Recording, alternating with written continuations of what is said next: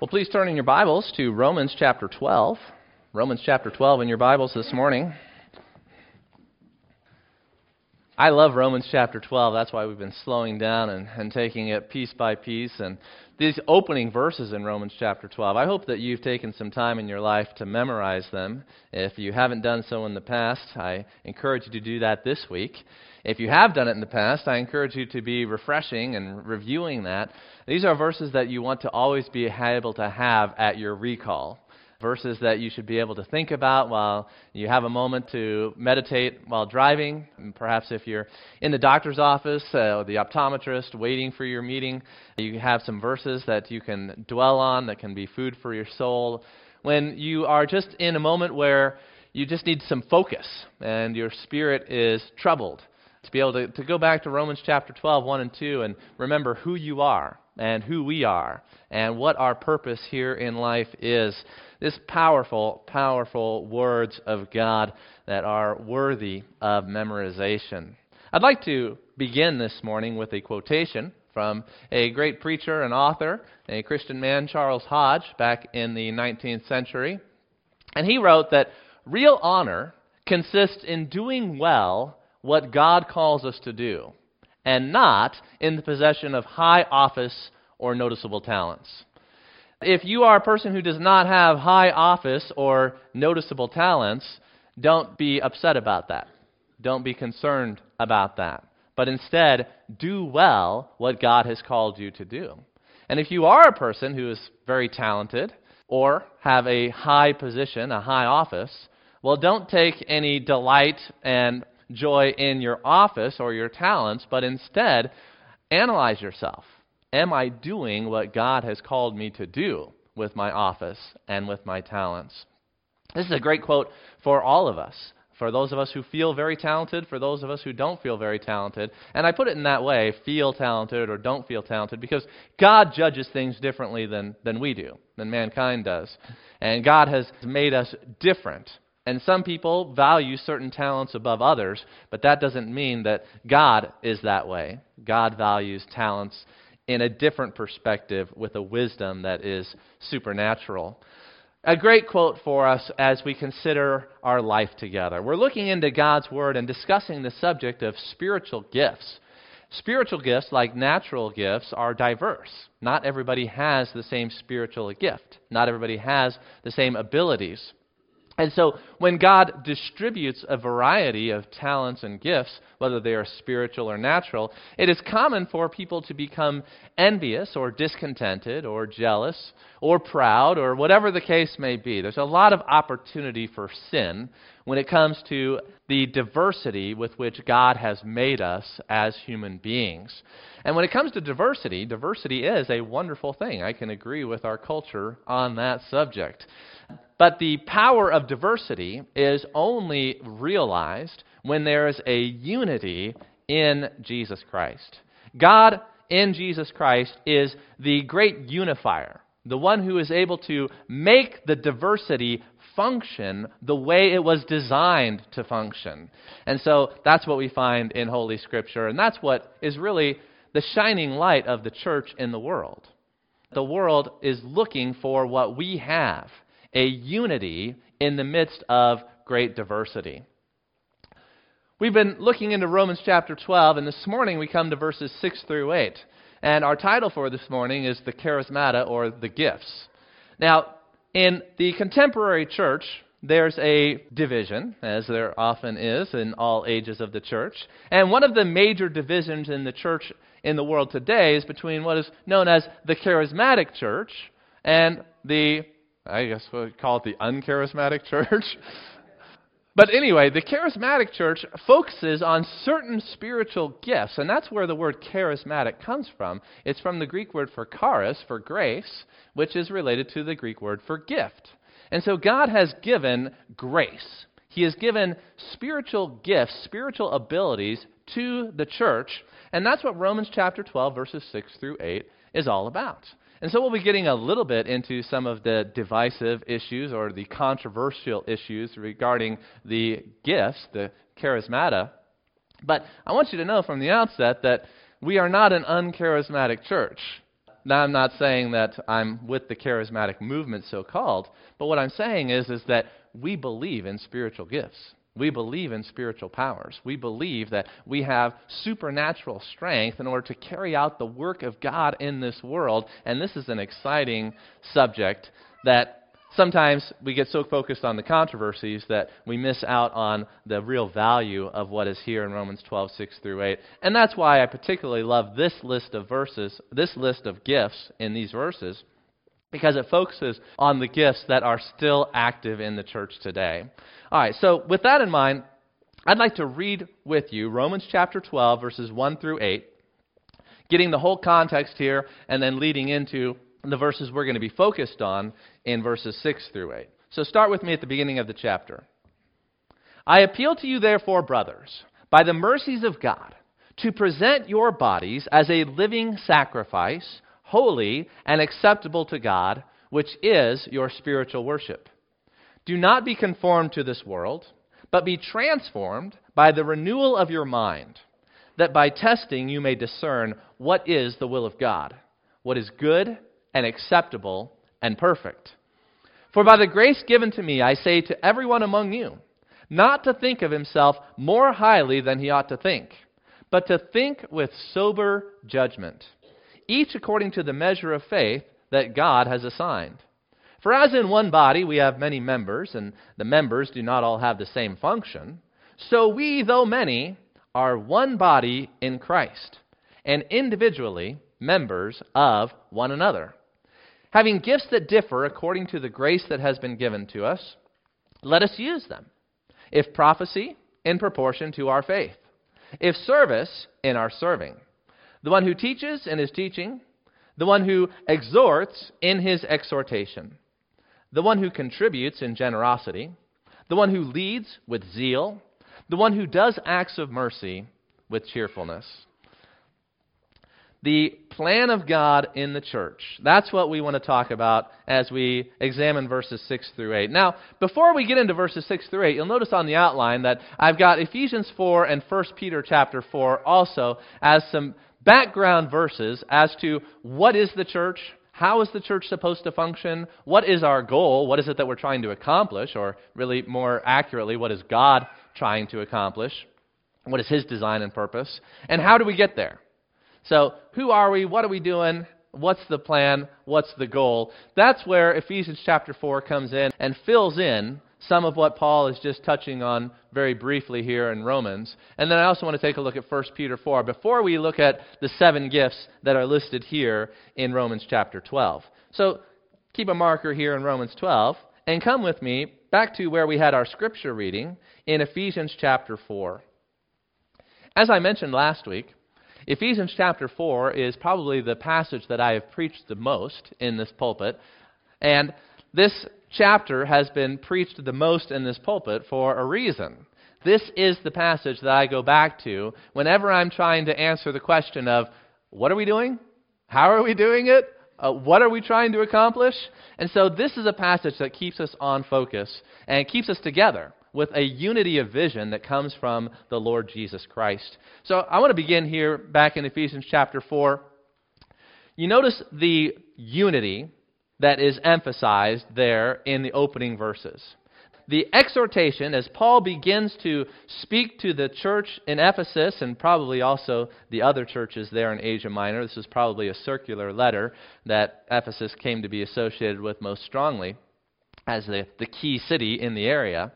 But the emphasis on the unity, where Paul says we are to be eager in verse 3, to maintain the unity of the Spirit in the bond of peace.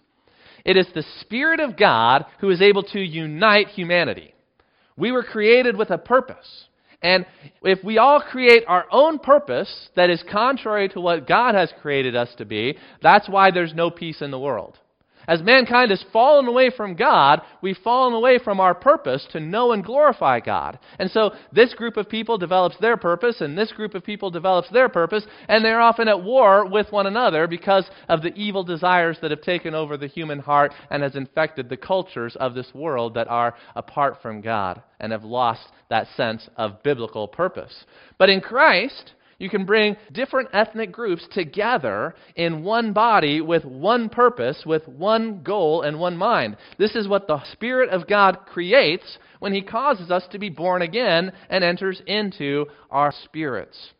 The dwelling of God in human flesh is what is accomplished in the new covenant by the unity of the Spirit. And we are eager to maintain it.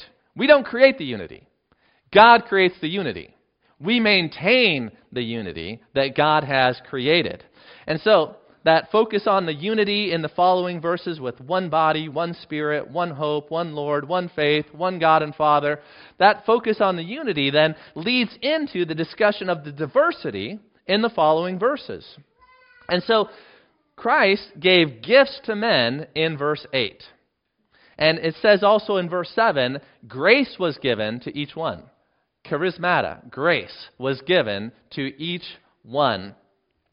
This is something that is true for every believer, whether you are a part of the charismatic movement and speak in tongues, or whether you're not a part of that movement and you don't think they're actually speaking in tongues. Every believer has been given grace by the Lord Jesus Christ. When He ascended, then He poured out the Holy Spirit and He has distributed these spiritual powers among His people. Spiritual power. It's amazing. It is somewhat hidden from the eyes of the world. The gifts that we have are not as spectacular as some of the gifts that the apostles in the early church had. But just because they're not spectacular, don't think that they are not amazing and that they are not supernatural and that they are not divinely powerful. All right? So grace was given to each one of us. There's no Christian who does not have a charismatic gift. Every Christian has one of these grace gifts. And he goes on and then describes some of the foundational gifts in verse 11. Come down to verse 11. He gave gifts. And what did He give? He gave the apostles. He gave the prophets. He gave the evangelists. He gave the shepherds and teachers. So here Paul highlights a few of the grace gifts that have been given to the church, focusing on the foundational gifts first. Apostles and prophets are the foundation of the church. In fact, that's what Paul mentions in a previous chapter here in this very same letter, that the foundation of the church is the apostles and the prophets. We'll be talking more about the prophets when we get back to the 7 gifts in Romans chapter 12, because that's the first gift that Paul mentions in Romans chapter 12. But for now, I want to keep moving. So the apostles and the prophets, they are the ones through whom God revealed the truths of the New Testament and have given us the Holy Scriptures by which we might be able to understand the mind and the will and the plan of God. The doctrine that God has given to us and the exhortation that goes along with it was delivered once for all to the church through His apostles and prophets in the Holy Spirit.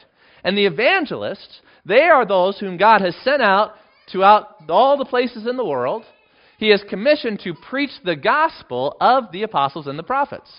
So the good news of Jesus Christ, revealed to the apostles and prophets, is preached among the nations by the evangelists. That's why he focuses on them in that next part. But then he mentions the pastors and teachers. And what the pastors and teachers do, the pastors and teachers teach the doctrine that has been revealed by the apostles and prophets. So we've got the Holy Scriptures, and in the Holy Scriptures, Paul is still with us in his writings. Peter is still with us in his writings. Do you want to know what Paul taught? Do you want to listen to what Peter said? Open it up and read it. It's right here. The foundation that was given once for all to the saints. Do you want to listen to an apostle? God gives you every opportunity to listen to an apostle, right? And so then the teacher comes along and says, all right, here's what the apostles have given to us. Here's what it means. Let me explain it. Let me unpack it. And this is a supernatural gift given by God to members of the church, His congregation, to be able to explain and teach apostolic doctrine. The shepherds and teachers, the evangelists, the apostles and prophets, given to the church in order to do what? Notice verse 12. In order to equip the saints for the work of ministry. Now, if you have studied your New Testament, you know that the saints are not referring to really pious Christians who have died and been canonized. That's not what the Bible refers to as saints. But instead, when the Bible is talking about saints, it's talking about you, all of you. That all of God's people are sanctified by the blood of Jesus Christ. All of God's people have the Holy Spirit dwelling within them, and so you are a holy one. That's what the word saint means. You are holy unto God. And so the saints, you all, are equipped for the work of ministry. This is what we focused on last week, that every member is a minister. Every member is a saint. Every member is a minister. Every member has been given grace in order to carry out a ministry within the body of Christ. And so we've got, 80-some members here this morning who have been gifted by God in order to build up the church with a special ministry. And all of you performing your ministry is what then causes the church to grow. Now, me as a shepherd and teacher, I am equipping you. And so this 45 minutes or 50 minutes, whatever it ends up being, this is an equipping time where the doctrine of the apostles and prophets is put into your heart and mind, the Holy Spirit working through me, the Holy Spirit working in you, equipping you with the knowledge that you need in order to be able to carry out the ministry that God has appointed you for. Starting to see the picture here? It's a glorious picture. So God has given all of these foundational gifts to equip the saints for the work of ministry. So does the pastor teacher do the work of the ministry? No. He equips the people for the work of the ministry. Do the elders do the work of the ministry? Do the deacons do the work of the ministry? Well, they only do a part of the work of the ministry. That the work of the ministry is done by every part, everybody.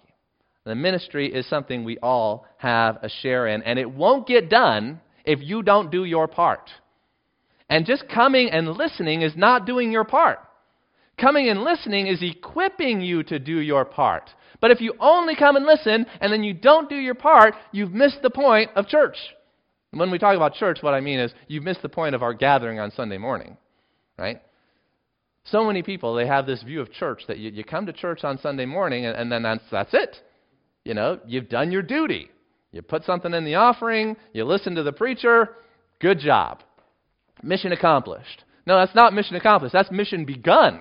That's the beginning of the ministry. And the mission is accomplished then by all of the different spiritual gifts that hopefully we're going to get to talk about. If not this week, we'll get to it next week, right? So Ephesians chapter 4 lays out the plan, the scope.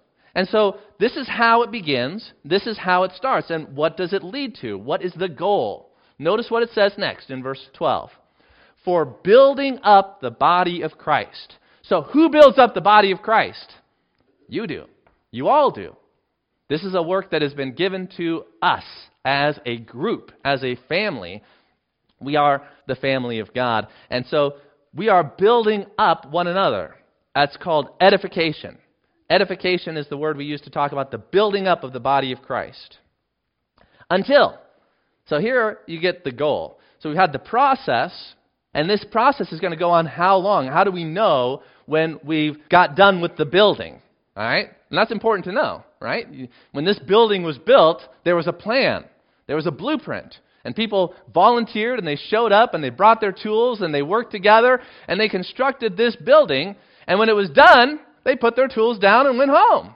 There's got to be an end to the building project. What is the end? What is the goal? Paul tells us, until we all attain to the unity of the faith and of the knowledge of the Son of God, to mature manhood, to the measure of the stature of the fullness of Christ. So, when all of us here are perfectly like Jesus Christ, then it's mission accomplished. Then we're done. That's great. At least we know where we're going, where we're trying to get to. Now, have we accomplished that goal? Is everyone here perfectly like the Lord Jesus Christ in every way? No. We still got some work to do then, right? Amen. We got some work to do. You've got work to do. I've got work to do. God has assigned each one of us a role to get to this mature manhood, to get to this knowledge of the Son of God, to the measure of the stature of the fullness of Christ. And who can say how glorious that is? The fullness of Christ. But every step that we make, every improvement that we make, every ministry that is performed by the power of the Holy Spirit in building up the body of Christ gets us a little bit closer. It gets us a little bit more like Christ, corporately and individually. Notice verse 14 also. Verse 14.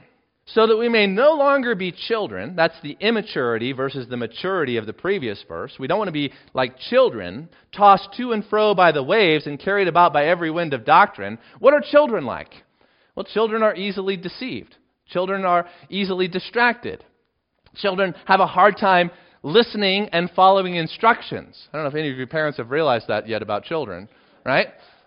So we don't want to be like children as a church. We don't be like, ooh, shiny object over here. What did God tell? I don't remember what God told me. No, that's childish church. We want to be the mature church that is able to follow the instructions of God and not get distracted by every little thing going wrong in the world around us. Now, if you're interested in what's going on in the world around you, there's plenty of places where you can go to hear interesting news and reports and commentary and analysis of current events. But that's not what we do here in the church. What we do here in the church is we preach eternal truths that haven't changed since God delivered them to the church in the first century. We are reminding you of the faith that has been once for all delivered to the saints, by which you'll be able to analyze all the goings-on in the world. But we're not getting caught up in this political movement or in this economic event or preaching about soil conservation. I mean, if you want to learn about that, there's places where you can go and learn that. But here, we are being established in the truth that the apostles and the prophets have delivered to us. That's the ministry of the pastors and the teachers, so that you are equipped in order to carry out your role in the church. We don't want to be childlike. We don't want to be getting on every bandwagon that comes along. Oh, look at this church. They've got a huge budget and thousands of people coming to their church and this amazing building. Let's do what they did. No, let's not do what they did. Let's do what the Scripture tells us to do. Let's try that and see if God will say to us, well done, good and faithful servant, instead of getting acknowledgement and praise from men.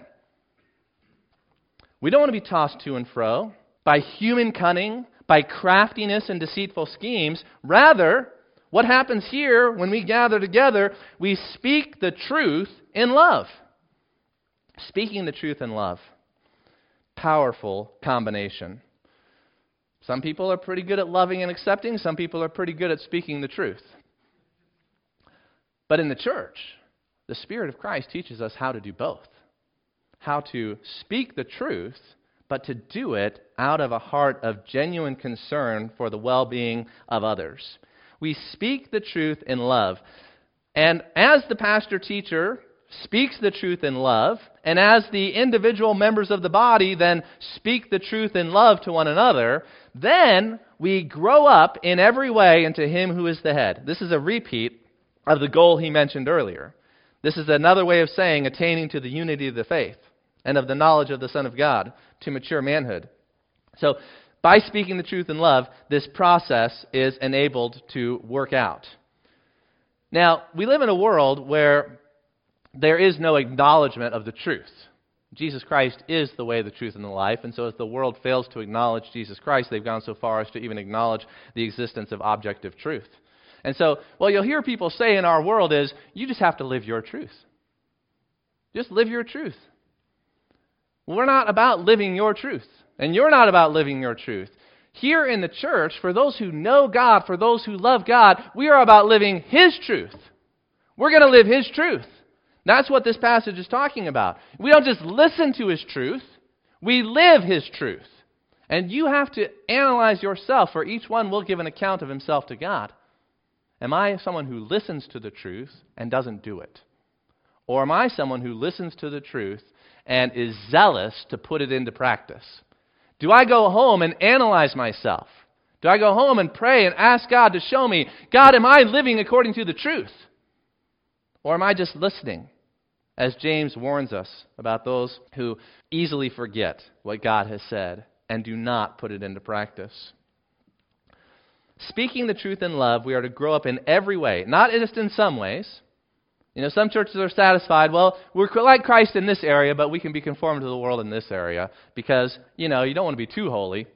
You still got to be relevant to your culture. And you got to be aware of this mindset that, well, there's some things where we'll be Christ-like, but there's other things where we're not going to focus on that. We're not going to talk about that. But our goal is we are zealous in every way to be completely conformed to Jesus Christ. We're not leaving any part of the Bible out. We're not leaving any of God's instructions out. We're not going to start whispering where God makes His word very clear. No editing. I love what one preacher said. We are God's publishers, not His editors.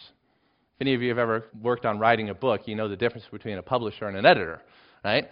The editor is the one who says, well, you shouldn't say that, you shouldn't say that, let's change this, let's rearrange that. That's the editor's job. God doesn't need an editor. His word is perfect. And a preacher who thinks it's my job to edit the Scriptures, to take some of it and say, here's what I want to present, and here's what I don't want to present, and here's what we'll leave out, that person is unfaithful to the Lord Jesus Christ and is not worthy of anyone listening to him. But the publisher of God's Word, he is the one who presents everything that God has given to us. Now, notice then verse 16.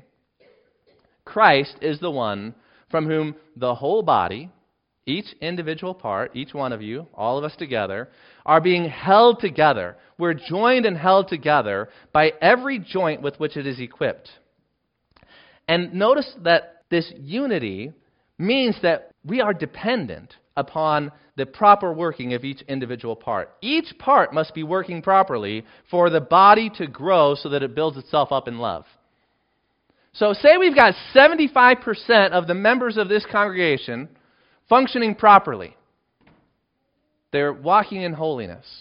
They're spending time with the Lord. They know what their spiritual gift is, and they're eagerly looking for opportunities to use their spiritual gift. That would be pretty amazing. I wonder how many churches have 75% of their congregation active in ministry in obedience to Scripture. But that's not the goal. 75% is not the goal. We need 100%. We need every single person doing what they're supposed to be doing if we're going to reach the goal. And that's why we haven't reached the goal, right? What's the goal? That we be completely Christ-like. It depends upon you. It depends upon you. It depends upon each and every one of you. You have a vital role to play in the spiritual maturity of the church. This local congregation, and as this local congregation is connected to the body of Christ universally, to the universal church. Because let's say we get 100% of the people here functioning biblically and filled with the Spirit of God, well, that's still not the end of the work, because there's a lot of Christians and a lot of churches out there that are not there yet. And so we have a burden and a passion for them. Do you see the vision? Do you feel the vision? Are you excited by this vision? I can't think of a work that would be more exciting than this work. I can't think of a calling, I can't think of a purpose that is more meaningful than this. Building the body of Christ on earth and bringing it to maturity. So, with that in mind, we're ready to head back to Romans chapter 12. Maybe we'll hit 1 Peter for another time. Come back with me to Romans chapter 12. So let's get into the list here. There are 7 spiritual gifts listed in verses 6, 7, and 8. And this is not an all-inclusive list of all the different kinds of ministries, but it's a representative list. And it's also not a definitive list. This is not the only way that you could describe spiritual gifts in the body of Christ, because there are other lists in the Bible, notably 1 Corinthians chapter 12, where there's different words that are used to describe the ministries. Like in 1 Corinthians 12, you have the gift of helps. But here it's called he who serves. Similar idea, different word. Also, missing from this list are some of the gifts that he mentions in other places, like pastor teachers. He just mentions teachers here, but he has a more selective designation by linking them together with pastors in Ephesians chapter 4, or evangelists that we read about in Ephesians 4, or apostles, which he mentions in 1 Corinthians 12, also in Ephesians chapter 4. So this is a list of gifts that Paul would have seen as being operative in the church at Rome that he's writing to, but it's not the only way to describe the gifts, and it's not an exhaustive list of gifts. It's a representative list. So that's important to keep in mind. Let's look at the first on the list. Romans chapter 12, verse 6. Having gifts that differ according to the grace given to us, let us use them. If prophecy, in proportion to our faith. The first gift on the list is the gift of prophecy. Let's talk a little bit about prophecy. This is one of those controversial gifts because there's two different views in the church as to whether or not prophets are still functioning in the church today. And this is further complicated by the fact that prophecy is often defined differently by different groups. And so some people will say, yes, the gift of prophecy is at work in the church today, and it's exactly like it was in the Old Testament prophets, and it's exactly like it was in the New Testament, that gift is still operative. Other people will say, no, prophecy doesn't just mean predicting the future and being able to write Scripture, but it just means being able to speak to people about God's will and God's Word, and so that gift is still in the church today, and they call it prophecy. Other people would say, well, no, that's not prophecy, that's just the gift of exhortation or the gift of teaching. And so people have different ways of defining what prophecy is, and then they have different views as to whether or not that gift is still functioning in the church today. As far as my understanding of Scripture goes, I view prophecy as being the exact same thing that the Old Testament prophets were, and the exact same thing that we see recorded in the book of Acts regarding prophets. This is somebody who is authoritatively speaking for God and receiving direct revelation from God. And in the church in Rome, in the first century, there would have been prophets at work. People who were receiving direct revelation from God. Remember when Jesus was speaking with the woman at the well, and he told her about her past? He told her about her past husbands, and he told her about her present living situation. And she said, "Sir, I perceive that you are a prophet." Because they didn't know each other. This was divine revelation, that he knew things that God would be able to know about this woman. And so she says, well, that's what a prophet is. And that association of prophet with divine knowledge, direct revelation, is consistent throughout the Scriptures. And so I don't want to go along with people who want to redefine the word prophet to mean, well, it just means that you're speaking to people from God, and so it's kind of like exhortation or teaching. Did the prophets exhort? Well, sure, the prophets exhorted. Did the prophets teach? Well, sure, they taught. But if you're talking about what does Paul mean by prophet, well, he distinguishes it in the list from exhortation, and he distinguishes it in the list from teaching. And what is the distinguishing mark of a prophet in Scripture? Well, someone who receives direct revelation. Do I think that Christians are receiving direct revelation today? No, I don't think so. This was a vital ministry in the early church because of the limited number of apostles. You had 12 apostles, maybe 13 if you're counting the Apostle Paul in there. And how many churches do you have? Well, you've got hundreds of churches. And so they didn't have a completed New Testament. Paul was still writing the book of Romans. He hadn't written it yet. And so in the early church, as the word of Christ spreads to all these different places, then the gift of the prophet was vital to the life of the first century church. And the prophets, as we gather, surmise from the New Testament, they received this spiritual gift from apostles. There were certain spiritual gifts that were associated with the apostles and were received directly from the apostles. And as the apostles died and went to heaven, then those gifts started to disappear from the church, because God had already laid the foundation of the church, and you don't have to keep laying the foundation. And God then had completed the New Testament, and so the church had the doctrine of the apostles and prophets, and there was no further need for this spiritual gift in the church. And if you examine church history, that's exactly what you find. As you go through the second century of the church, the gift of prophet is disappearing off the scene. If somebody wanted to say, well, the gift of prophecy is still among us today, well, then there would need to be demonstrable proof that this person is actually receiving revelation from God and is not just making it up. And there's a lot of people that are pretending to be prophets who I don't think are genuine prophets from God. All that being said, that's not what I want to focus on this morning. I don't want to focus on the controversy. I want to focus on the actual work of the ministry that is ongoing. You can study the examples of the prophets, but notice how the prophet is supposed to function within the church. Paul lists this one first because it is a very important gift in the life of the church in the first century. And he said that the prophet is supposed to prophesy in proportion to our faith. What does he mean when he says, in proportion to our faith? Two different ways of reading this. The majority way that people read it in our day is that this means that the prophet is supposed to use his gift of prophecy in accordance with the revelation that he's receiving. And so you want to be accurate to whatever it is that God has spoken to you to report that. So you've been given this faith, and so you want to make sure that you're careful to just speak according to what God has revealed to you. I don't think that's the best way to understand this. As I read it as saying the second opinion, which is that the prophet is supposed to speak in accordance with the faith, the doctrines, the truth that God has given to us in the Scriptures.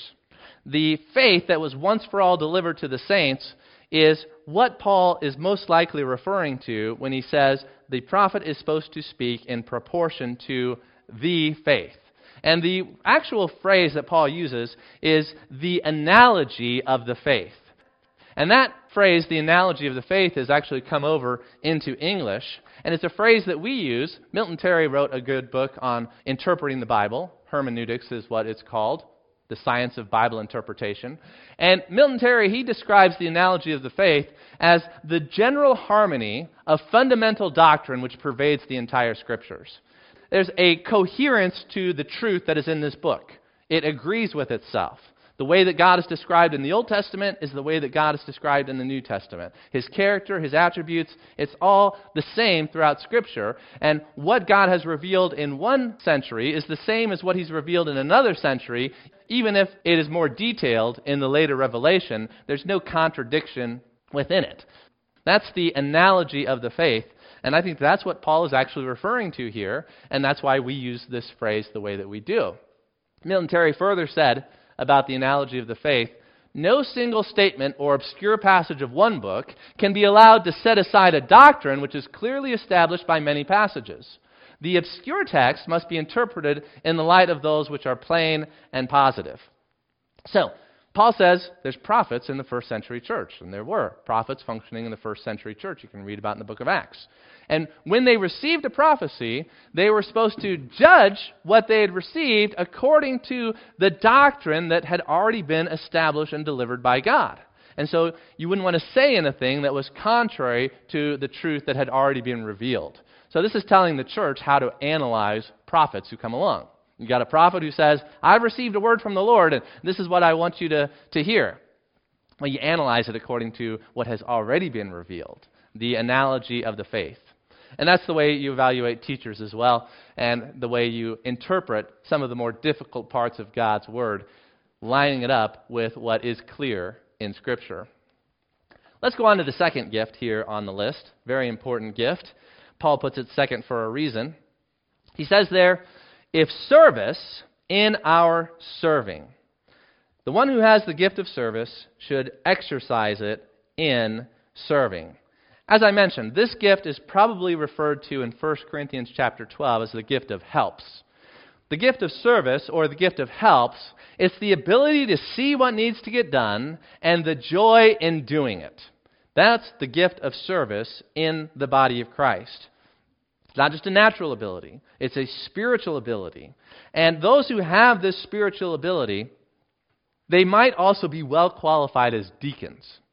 Now, I point this out because I want you to make a distinction in your mind between gifts and offices. Everyone has a spiritual gift, but not everyone is appointed to an office in the church. I was a teacher before I was appointed as an elder. Now I'm an elder who focuses on teaching. But I've always been a teacher because that was the gift that God gave me. Of course, I had to grow, I had to develop that gift. But there's a difference between gifts and offices. But the word deacon is the word that comes from this word for service. It's the same root word in the Greek. And so those who have the gift of service make great deacons.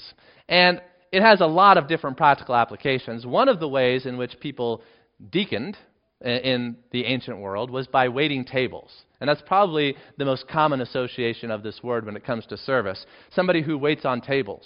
And so you're serving drinks, you're serving food, you're meeting practical needs. And we have a great example of this in the early church. You read about it in Acts chapter 5. There was a problem that arose in the Jerusalem church, the first church that God established, where there was a dispute that certain people's widows were not being taken care of the way that other people's widows were being taken care of by the church. And one of the ministries of the church is to care for widows of people in the church. And so the apostles, they said, well, we're supposed to focus on the preaching and the teaching and the prayer and the shepherding. And so we're going to appoint men who will be over this service to the widows, making sure that the widows receive the help that they need, food, maintenance of their homes, things like that. And so they appointed 7 to look out for that. Now, it doesn't actually call them deacons there in Acts chapter 5, but most interpreters recognize this as the origin of the office of deacon, somebody who meets the practical needs of family members in the church, because we're family. And so a deacon is somebody who has been appointed to an office of service. But whether you've been appointed to the office of service or not is not important. What's important for you is, are you serving? If you have the gift of service, then you are to be serving. Be doing what you've been called to do. And you see this pattern through the next couple of spiritual gifts there in verses 6 through 8. If service, in serving. The one who teaches, in teaching. The one who exhorts, in exhortation. And then Paul changes it up after that to give some more specifics on how he wants people to minister their gifts. But when it comes to number 2, 3, and 4 on the list, he just says, do what you've been called to do. If service, serve. If teaching, teach. If exhortation, exhort. Now, what I want to say about that is that if you have the gift of teaching, or you have the gift of exhortation, or you have the gift of service, or any of these gifts, it doesn't mean that you never do anything else in the church. I'm a pastor-teacher, and so when we're done with the fellowship meal downstairs, I say, well, I'm not going to wash dishes. That's for the people who have the gift of service to wash dishes, and I'm just going to stand up and start teaching because, I'm supposed to teach. That's not how it works. Everybody runs sometimes in their life, but not everybody you call a runner, right? Everybody swims at a point or time in their life, but not everybody's a swimmer. Somebody is a swimmer or somebody is a runner if that's what they focus on, if that's what they spend hours and hours doing and training. That's the runner, that's the swimmer. And so it doesn't mean you don't ever do any teaching if you don't have the gift of teaching. It just means that's not what you spend the majority of your time doing. It's not what you focus on honing your skills and your strength in. I spend a lot more time focusing on teaching than I do on service. But that doesn't mean that I don't serve. It's like a doctor who's getting ready for surgery, and he's got an opportunity to talk with the person beforehand, and he doesn't say, well, I'm not a medical counselor, so I'm not going to spend any time with the person talking with them before the surgery. No. He takes a moment, and he talks with the person and says, this is what we're going to do, and this is how it's going to be the result, and this is what we're hoping for. And so he takes a moment to counsel with the person, even though you wouldn't call him a counselor. And that's the same way with the spiritual gifts in the body of Christ. So you're going to be doing some mercy. You're going to be doing some giving. You're going to be doing some teaching. You probably won't be doing any prophesying, but you will be doing some serving. No matter what your gift is, the point is focus on your strength. Let's talk a little bit about the gift of service and how it can manifest itself in so many different ways. There's church grounds, outside, inside. There's cleaning. There's research that goes into some things that service can be involved with. There's a church library in many churches. There's musicians who serve in music. There's computer technicians who serve in the sound booth. There's a service in people's homes as we take care of one another and look out for one another and mow one another's lawns. There's meals that are done in service in certain times in people's lives where they're so busy or they're recovering from some medical event and you bring them meals. There's secretarial work or treasury or bill paying. There's all kinds of ways that the gift of service can be manifested in a church, and I'm just scratching the surface there. And so I imagine that God appoints many gifts of service within the church. Because what is the goal of the teaching? Why do we have teachers? Well, it's to equip the saints for the work of service. And service is practical, meeting real needs among real people. The physical needs that are met by the servant are mirrored by the emotional needs that are met by the encourager or the one who shows mercy. We are here for one another in so many different ways. Let's go a little bit further this morning. We've talked a lot about teaching, so let's just knock that one off the list as well, and we'll save some of the others for next week. What does the teacher do? The teacher is not just the preacher on Sunday morning, but it's good if there's more than one teacher within a church. Because the teacher is someone who excels in explaining God's Word. And you don't just need somebody from 400 years ago to explain God's Word. And you don't just need somebody that lives on the other side of the world to explain God's Word. But you need somebody that lives with you and knows you and is in your community and in your culture to explain what does God's Word mean for us here and now. And so the teacher excels in explaining God's Word. And it's good to have multiple teachers. Good to have a number of men who are faithful and teaching, and not just men, but women also with the gift of teaching other women and teaching children. The Scripture makes it clear that it's unbiblical for a woman to teach a man, but that doesn't mean that women don't have the gift of teaching, because there's other people that need teaching besides men. And so there's lots of teaching that needs to go on in a church, and it's not just what takes place in the pulpit, but it's what takes place in the homes, it's what takes place in the Sunday schools, it's what takes place in many different venues and opportunities. It's related to the office of elder. It's connected to that in the elder qualifications in 1 Timothy 3:2 and Titus 1:9, but it's certainly not limited to the elders. It is linked to pastors in Ephesians chapter 4, verse 11, but don't think that you have to be a pastor or an elder in order to have the gift of teaching. No, we need good teachers who are not in office as well. 1 Corinthians chapter 12, verse 28 actually lists the gifts in order of importance. And you might think, well, that's odd. I thought that we were all supposed to feel really important, and we are all supposed to feel really important. But even among really important, there's still an order of most important. And teaching is actually the most important gift that is still operative in the church today, according to 1 Corinthians 12, verse 28. Because, as we saw in Ephesians chapter 4, the teaching is what equips the other work. It's not that teaching is the most important because it's an end in itself. No, teaching is most important because without good teaching, the other stuff doesn't happen the way it's supposed to happen. If you don't know how to do it, it doesn't get done. But once you know how to do it, then you can do it. So that's the goal.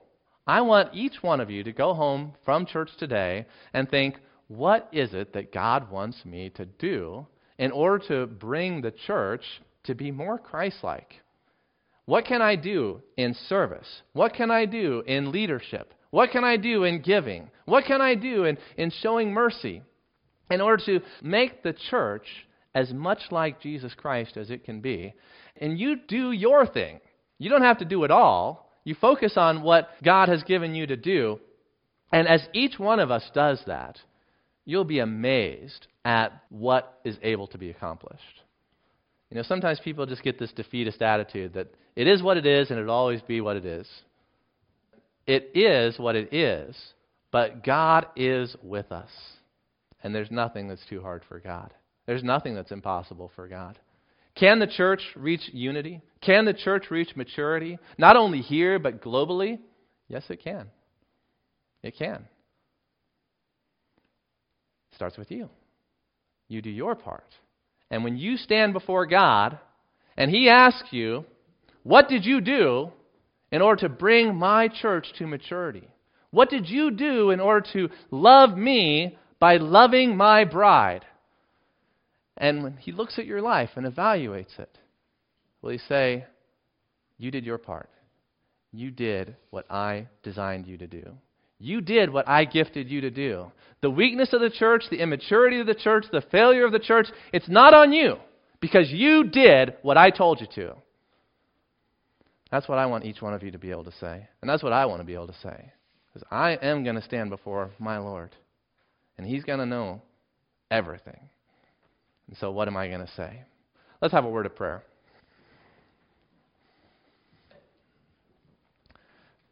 Lord God, as I take a moment to evaluate myself in your sight, I see a lot of failure. I see a lot of foolishness. I see a lot of weakness. And I recognize that that's not just affected me, but it's affected the church. Because I am a man who is connected.